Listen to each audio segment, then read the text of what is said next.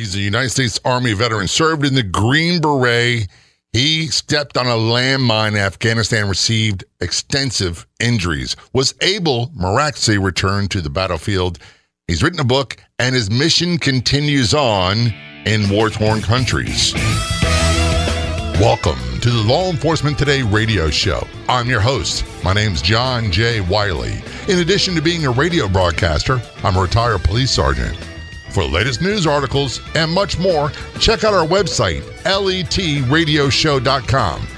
In the Law Enforcement Today show, we'll be joined by special guests. We'll be talking about their experiences and issues affecting law enforcement officers, first responders, their families, their community, and victims of horrendous crimes.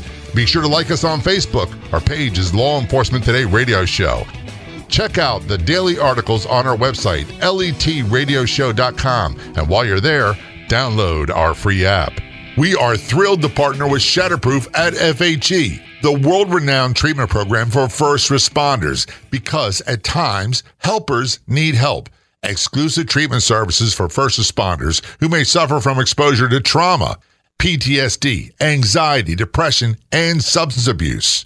For free 24/7 information, call 833-776-1420. 833-776-1420.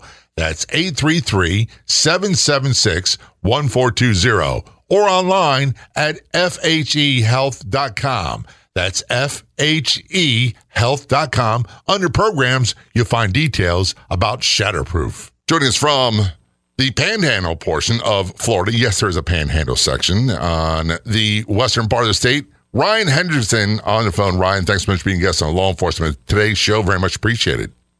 Yeah, I appreciate you guys having me on. Thank you. Yours is a very unique story. And when I was first approached, I was like, not only but heck yeah, let's get this guy on. You're a retired U.S. Army veteran. You served in the Green Beret, and you were, for lack of better words, blown up in Afghanistan. Is that correct? Yes. Yeah, 2010. It's hard to describe that in ways that don't seem harsh. And we're not strangers to having harsh and tough conversations on this show. We have them all the time. Ryan, before we get into your story, let's talk about how you got in the military, how long you served. So basically the military for me was kind of a path that was going to happen, groomed by my dad for years. But, he gave me the option. At 18, he said I can basically go out and do whatever I want to do. He highly recommends the military, but he made it pretty clear that I couldn't stay there, because if I stayed there, then I was going to be that guy at 42 years old at the gas station pumping gas, talking about my senior year on the football field, stuff like that. So he had to go. I look back and say I should have gone in the military when I was a teenager. I wanted to go to college, and I was lousy at that. I was not good. And all I did was low-paid jobs, and it was a pain in the butt for my parents. And that's really all I did for 3 years. Yeah.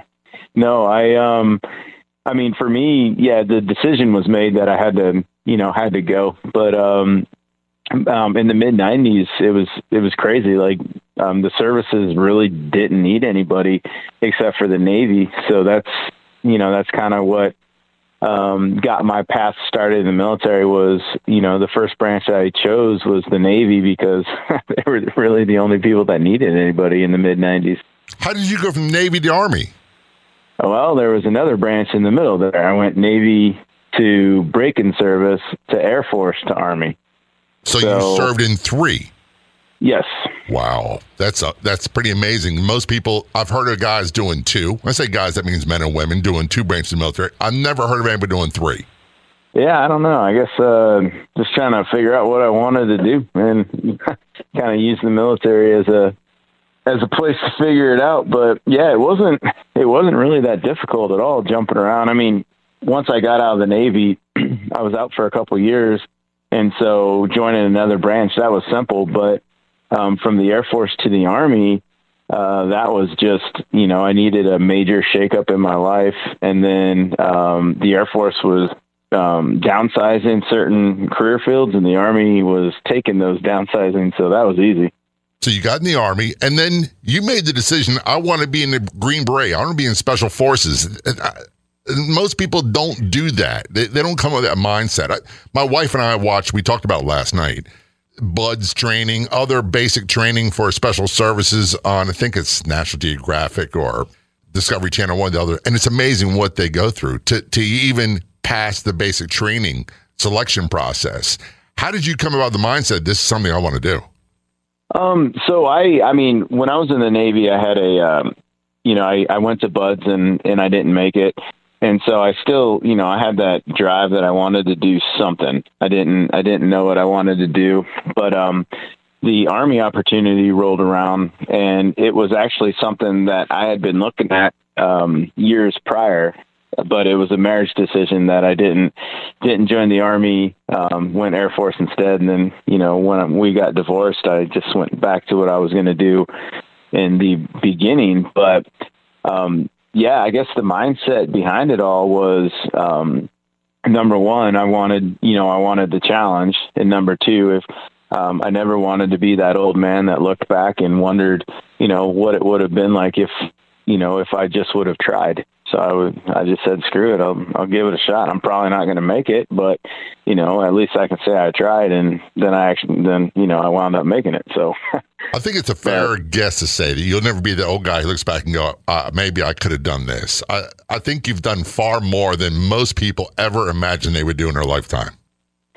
Yeah, that was one of my dad's big things, lessons, I guess, growing up, was you never want to be that guy that has, I wish I would have tried this. I wish I would have done that. He said, because it's a lonely world for older people, because you're looking back at wasted life, that you never took the opportunities that presented themselves. And now that, you don't have those opportunities, yeah, you look back and it's just, man, I wish I would have fill in the blanks.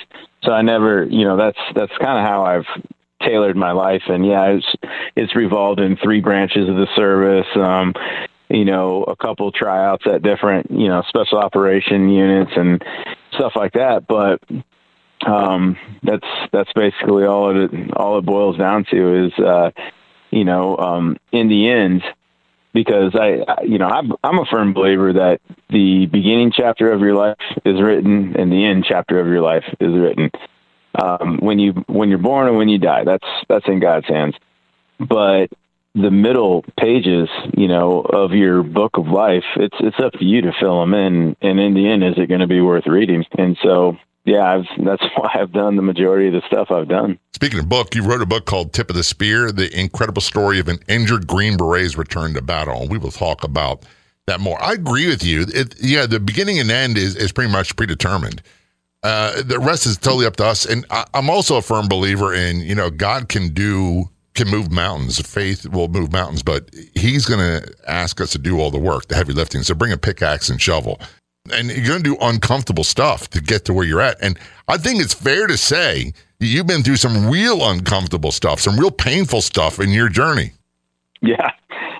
No, I've definitely had some bumps and bruises and some wake-up calls along the way. That is for sure. We'll talk about those in a moment. When you got into Special Forces, your specialty was clearing landmines and IEDs, improvised explosive devices, and that's been a big thing in combat for quite a while.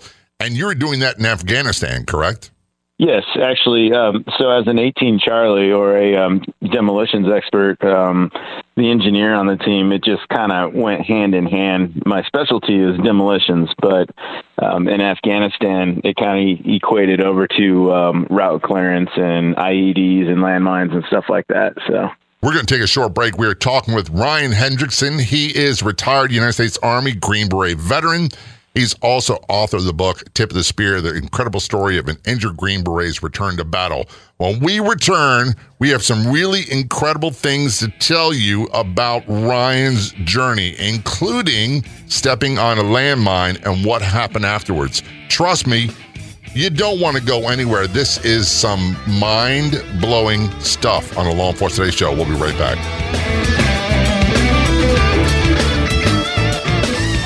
This would have been our 25th anniversary. If he'd said something, we would have gotten help. But now I feel responsible for missing the signs. I don't think the guilt will ever fully go away. Daddy let me wear his helmet so I could pretend to be like him fighting fires. I wish he was here. I want him back. Every year, more first responders die from suicide than in the line of duty. Do you feel like giving up because of PTSD or other symptoms? Call FHE Health at 833-776-1420 to learn about our specialized treatment program for first responders. Evidence-based therapies for trauma, depression, and other issues. Innovative neurotechnologies that relieve symptoms and speed brain recovery. Peer support groups with others who understand what it's like. FHE Health can help you show up for the people who depend on you as a happier, healthier version of you. Because life is so much better with you around. Call FHE Health now at 833-776-1420. Online at FHEHealth.com.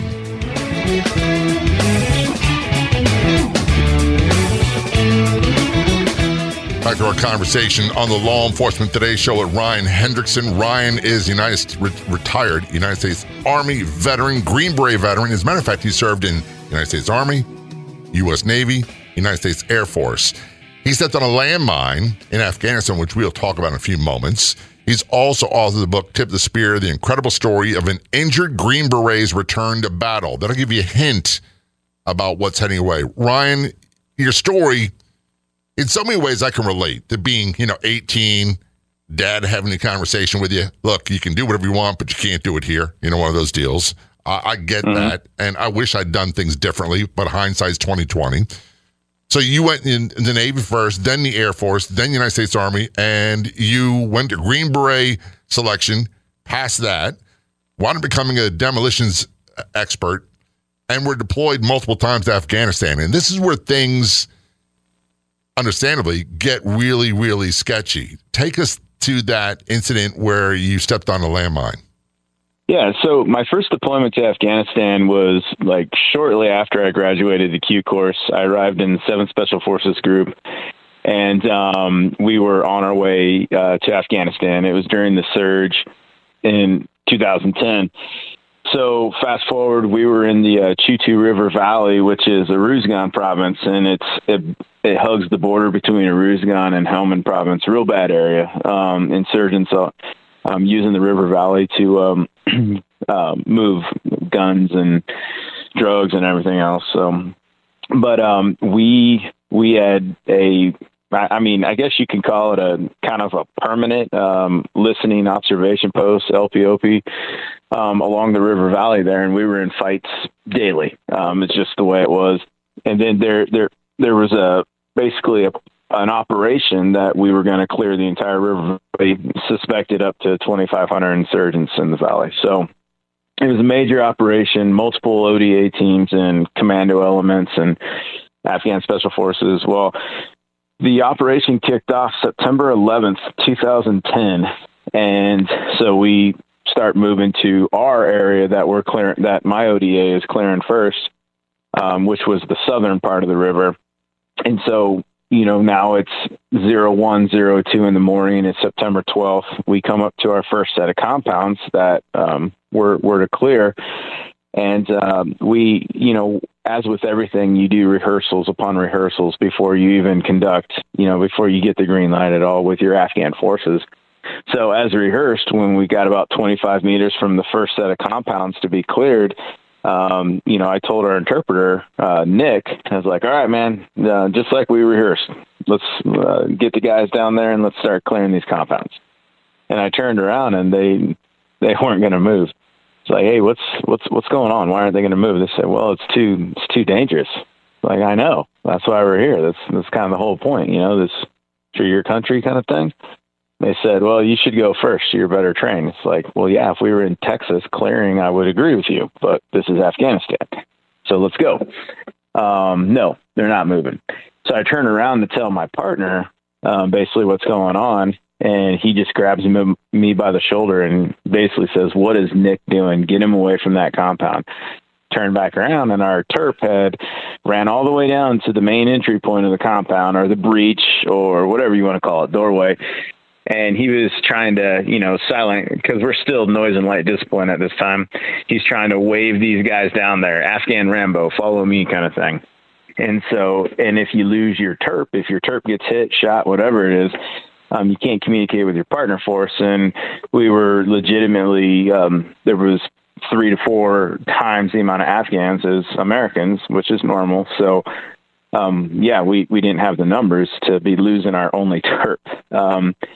So I moved down to the breach point or the entryway, grabbed him by the shoulder, pull him back, and and then in my own way of letting him know that he's messed up, I quietly again, I push him back towards our position and say, hey, we'll regroup, but don't be pulling this. And you never want to have your back or your sides or whatever your weak points exposed to the unknown. So I turned back into the doorway to cover his advance back, because we had taken a ton of fire from these compounds in the past. So we assumed there was people in them.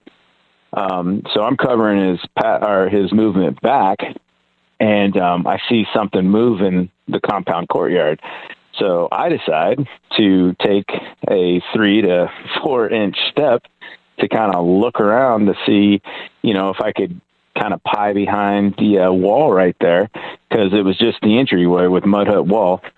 And right when I stepped a little bit inside the breach, I stepped on a pressure plate IED that was inside the doorway. And so that was the beginning. That was September 12th, 2010, which pretty much started off the entire valley clearance. I was the first wounded guy coming out of the valley, but definitely not the last. There was quite a few. First of all, I can't imagine. My wife and I, we've watched these shows. Then, there's one about Camp Keating. I have relatives named Keating and the firefights they were in, and I find that just I can't wrap my head around that kind of intensity, that kind of life and death threats, that kind of violence. I can't. And I've been through a lot of stuff in my years. So when you stepped on this, was there a moment when you went, uh-oh? So it was actually crazy with how the human body reacts, because at first I didn't know what happened. And so I just remember I was on the ground and I couldn't get up. I couldn't move. Getting angry because why can't I move? And I couldn't breathe because of all the dust and the ammonia from the HME and everything like that. I couldn't breathe. And I was like, and my first thought that came to mind is if I don't get fresh air, I'm going to suffocate. But why can't I move?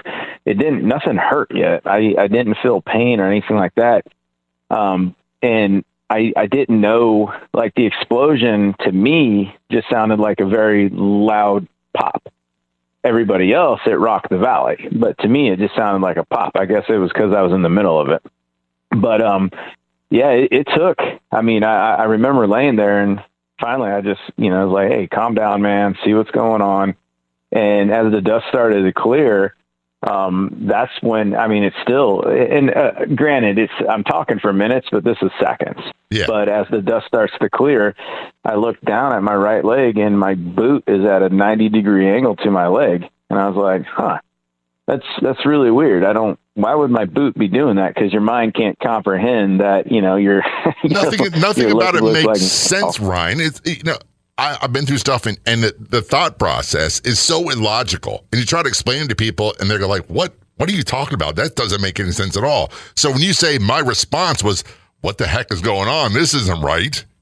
Yeah, your mind can't comprehend it because it's, maybe a paramedic or a first responder, they can comprehend something like that because they see car accident victims and stuff like that. But for me, yeah, I've definitely had seen guys blown up before that, but I've never seen myself blown up. So I'm looking down at my leg, and I just was like, wait a second, I don't remember taking my boot off. Why is my boot kind of, just over there off to the side? We're so I grabbed behind my right. There's so much more to talk about. This is the Law Enforcement Today Show. Return our conversation with Ryan Hendrickson in just a few moments. Don't go anywhere. We will be right back.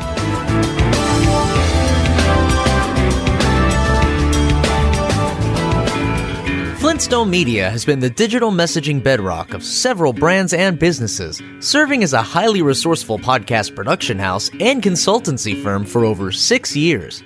Work with a leader in the industry and add a new podcast to your brand's content offerings.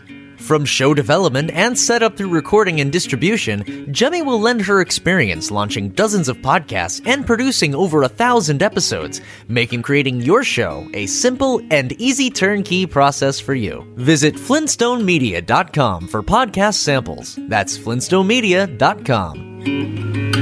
Hey, folks, when you have a chance, check out our Facebook page. Do a search on Facebook for Law Enforcement Today Radio Show. When you get there, click like and follow.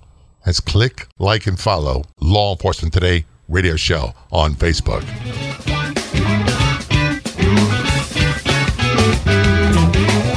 Back to our conversation on Law Enforcement Today's show with Ryan Hendrickson, United States Army veteran. He also served in the Navy, Air Force. He's a Green Beret veteran, and he was injured when he stepped on a landmine while serving in Afghanistan before he went to break. And by the way, he's author of the book, Tip of the Spear, the incredible story of an injured Green Beret's return to battle.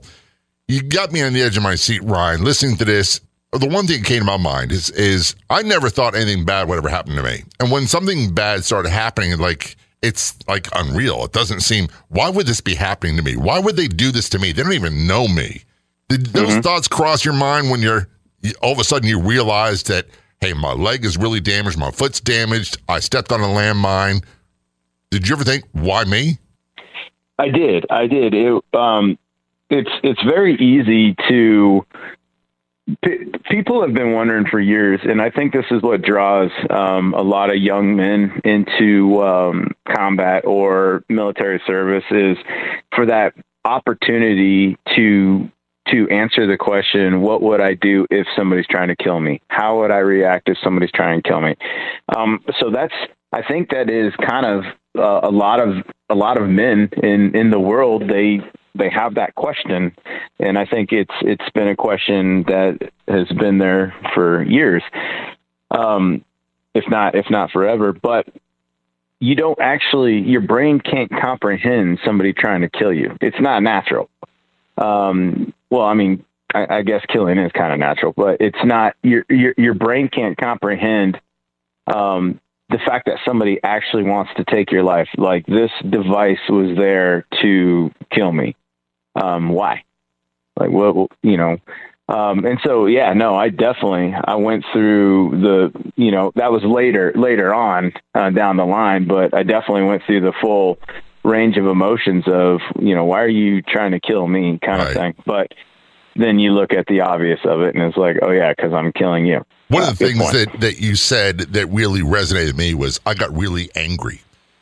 Because at times where people had tried to kill me or do serious bodily harm, I got really angry in response. It was, I don't mean, and I try to explain to people and I can't find the right words. It's almost like a primordial anger that's it's born out of self-survival. I don't know where it comes from, and I don't get like that in everyday life. Were you that angry, or was it just you were ticked off? No, I was pretty angry for the fact that somebody wanted to keep me from going home to my family, and so yeah, it was very I was very, very angry after I actually figured out what happened. Because, again, I mean, it took a little bit for my brain to actually comprehend what had just happened until I, reached behind my right knee, pulled my leg up, and my boot flopped over the side, and I saw my tib and my fib sticking out of my pants, and then I was like, oh yeah. That's what happened. And then it all hit you like a ton of bricks. When you realized how bad your injuries were. Yeah, it was at that point because again, my boot and my foot just looked so awkward, and I just couldn't figure out why it was just kind of sitting off to the side of my leg. And then once I, pulled my leg up from behind my knee, because you got to think, I have body armor on, I have a demo backpack on, so I'm pretty weighted down. But yeah, once I pulled my leg up and actually looked, and my boot just kind of flopped over the side, that's when I was like, oh, okay. And then that's when the pain hit, and it was just like a Mack truck. And, okay, this is the pain that you're supposed to feel. So I'm imagining from watching films and watching news reports in Afghanistan, when you're injured in battle like that, you're life flighted somewhere. They do initial medical procedures on you, and then you go to Germany. Is that what happened to you?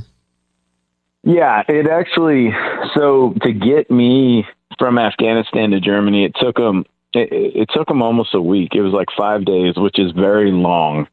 But I had lost a lot of blood, and I had different infections that were going on. But yeah, my route back to the States went basically from battlefield to Tarin-Kowt to Kandahar to Kabul to Germany to Brooks Army Medical Center in San Antonio. So that was pretty much where I ended up. And your initial assessment from the doctors, the team there, what did they say? What was the prognosis with your injuries? The best that I can remember, because I was a battle. So my casualty collection card has below the knee amputee on it. I'm not exactly sure what kept all my leg together as far as why they did that. I think it had something to do with all the infections and all the wound vacs that were kind of controlling all that. But yeah, when I got to San Antonio, to the best of my memory, it was pretty much this, I mean, a lot of guys in 2010 were getting wounded. And the hospital was full of double, triple, single amputees and everything like that. So, but I was just pretty much in the amputee pool. They were trying to figure out what to do with me because I had a lot of tissue still there. Because when it comes to amputation, my doctor told it to me like this. He said, I can fix any bone problem. I can fix any destruction to a bone. I can't fix tissue. And the IED that I stepped on was pretty clean, whereas then it cut straight up through my foot. So it blew my foot in half and it exited out at my calf. It didn't, and so, yeah, the leg was hanging on by skin and muscle tissue, but there wasn't a lot of tissue damage. And so that's when, all of a sudden the question came up, hey, we're in this phase of the limb salvage, we're doing these limb salvages now. We're beginning it, all the research into limb salvage and studying limb salvage and whatnot like that. And maybe you don't need to lose this leg, but you're pretty much going to be the poster boy for limb salvage because we've never salvaged a limb as bad as yours. We would basically be reattaching your leg. And so, yeah, that's pretty much what I guess I didn't walk into it. You didn't have a whole lot of choices. Your choices were bad or bad. Yeah. And so, yeah, the limb salvage program, and they said, hey, it's a very small chance that this will work, but if it works, it's going to help with research. It'll rewrite limb salvage, I guess medical exploration or whatever you want to call it. And it'll help a lot of people. And if it doesn't work, well, you never really had a leg anyway, so we'll just take it off like you were going to have. And so what do you want to do? Dude, you had this conversation so casually. I don't mean that as an insult or offensive. It's like, this is major stuff. And you're like, this is the way it was. Yeah, I mean, there's, I don't know. I've had years, this was 2010, and I've definitely gone through the full, I guess, range of emotions from being extremely angry to being a victim, to being entitled, to feeling sorry for myself, to taking control of my life again, to using this injury to, help other people. And because I have gone through, this full range of emotions and life changing, I guess, mind states, it's easy for me to talk about because now I'm at a point in my life when I can use this injury and the and the mental minefields, literally, that I had to go through because of this injury, I can use it to help other people. And we're going to take a short break on that note. This is Law Enforcement Today's show. When we return, really amazing things from Ryan's story. Don't go anywhere. We'll be right back.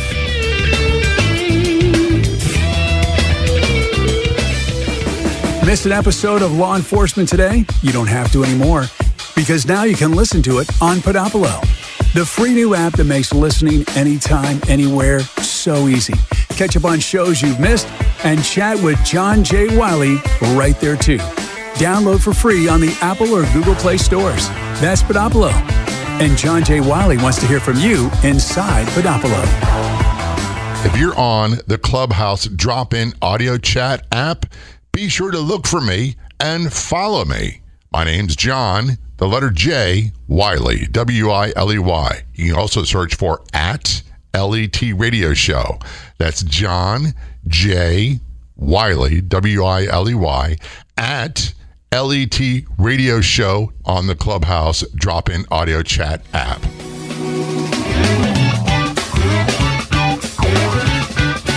Return conversation with Ryan Hendrickson on the Law Enforcement Today radio show. Ryan is a United States Army veteran. He also served United States Navy, Air Force. He's a Green Beret. And in 2010, well, I believe it was, he stepped on a landmine and in Afghanistan, and his leg was really severely damaged. Before we went to break, and by the way, he's the author of the book, Tip of the Spear, The Incredible Story of an Injured Green Beret's Return to Battle. That should tip you off about what's heading your way. Before we went to break, Ryan, you talked about limb salvage. Fast forward, they do this procedure. You go through how long was your rehab? So that's what was actually pretty miraculous about the whole process was from my rehab process was about 14 months, which it kind of sounds long, but it's not very long for basically having a limb reattached. So I started getting a little name, Wolverine, because of how quick I was healing, and just taking to all the procedures, whether it was skin graft or growing back a couple inches of my tibia, my bottom of my foot repairing, all kinds of stuff. So yeah, it was about 14 months. You're a miracle, and I'm not lost on the fact that the surgeons, the medical teams, the doctors, the nurses, the physical therapists, they're all part of the miracle too. So, but here's the really stunning part of your story. You were able to return to full duty after all this. Kind of. Well, how many people step back into the bad zone after something like this? Not a whole lot. Yeah, no, I found my way back to combat. We'll put it that way. But no, after I was released from Brooks Army Medical Center, I was able to return to limited duty on a waiver. So I was medically retired. I fought the medical retirement and then got a continue on active duty waiver, which is a COAD waiver. And I could return to my unit, but I'm non-deployable, can't be on my feet longer than such amount of time, and all this other stuff, desk job. And then I go through different physical therapy options that special operations have, and just kind of prove myself there. Unit goes back on a deployment to Afghanistan, and I just kind of fit in where I get in. Basically, hey, I'm Ryan. Nobody really knows me anymore because my company is in Afghanistan, and I'm supposed to be with them. And thankfully enough, it was like, oh yeah, we got a C-17. You're leaving this day. So that's pretty amazing, to be totally honest. Man to man, that is an amazing feat, and I get why you'd want to do that. I understand from other people talking about it. I'm still blown away by your commitment. Okay, I'm going to go back. And was it, I want to show them, or was it a sense of loyalty that I can't leave them behind? What was it that drove you? There was a bit of of all that, but a lot of it was unfinished business. The biggest thing for me was after I stepped on the IED, we could intercept the Taliban radio communications, and they were celebrating and playing that stupid music that they play for, when they get a victory or whatnot. And I made up my mind, laying there that day, that I was going to come back and you didn't beat me. And so, yeah, there was a lot of that, and it's just, the camaraderie and me wanting to be back with, my brothers, because, if I could do anything to make sure that they don't go through that pain that I went through, then, that I wanted to do that. But yeah, it was definitely a lot of that. But yeah, it's from, I getting blown up September 2010 to being back in Afghanistan on an ODA March 2012. And I was in the most IED'd area in Afghanistan at the time, which was Panjwai district, Kandahar province. So, yeah, it was one of those, like, careful what you wish for kind of things. Because you just might get it, yeah. Yeah. I'm reading my notes. You were reassigned back to Special Forces and did another 8 deployments, including South America. So, yes, I went back to Afghanistan 5 times, and then I went South and Central America, I think 4 times there. And then when I retired from the Army, I went back to Afghanistan twice as a contractor. Oh, my goodness. There's just no stopping you, is there? I'm sure your people in your family are like, what are you going to do about Ryan? No one can tell this kid nothing. Yeah, probably. I've definitely put some gray hairs on some people's heads. Oh, my goodness. Sure. Yeah. So then you wrote this, you got inspiration to write this book, Tip of the Spear, the incredible story of an injured Green Beret's return to battle. How did that come about? So it actually came about as writing therapy. It was actually journaling. I had went back to Afghanistan 2016, 17, 18, and 19 as a Green Beret. And so all those deployments in a row, you didn't have a lot of time for self-help. And I needed it because I was having anger issues, just victimization, entitlement, just this poor me I was going through when, I felt like I was owed something. And I was talking to our chaplain one day, and he said, you ever thought about just writing things out? Because my biggest complaint that I had was, I can go to a bar with a buddy, sit there, and we can spill all of our, everything out on the table there. But when you go home and I go home, it's just dead air because, it was just talk. And he said, well, have you ever thought about writing? Like, well, no, I haven't. But 2017 trip, I just needed to vent, and I figured, let me give this writing thing a try. And it just started pouring out into journaling.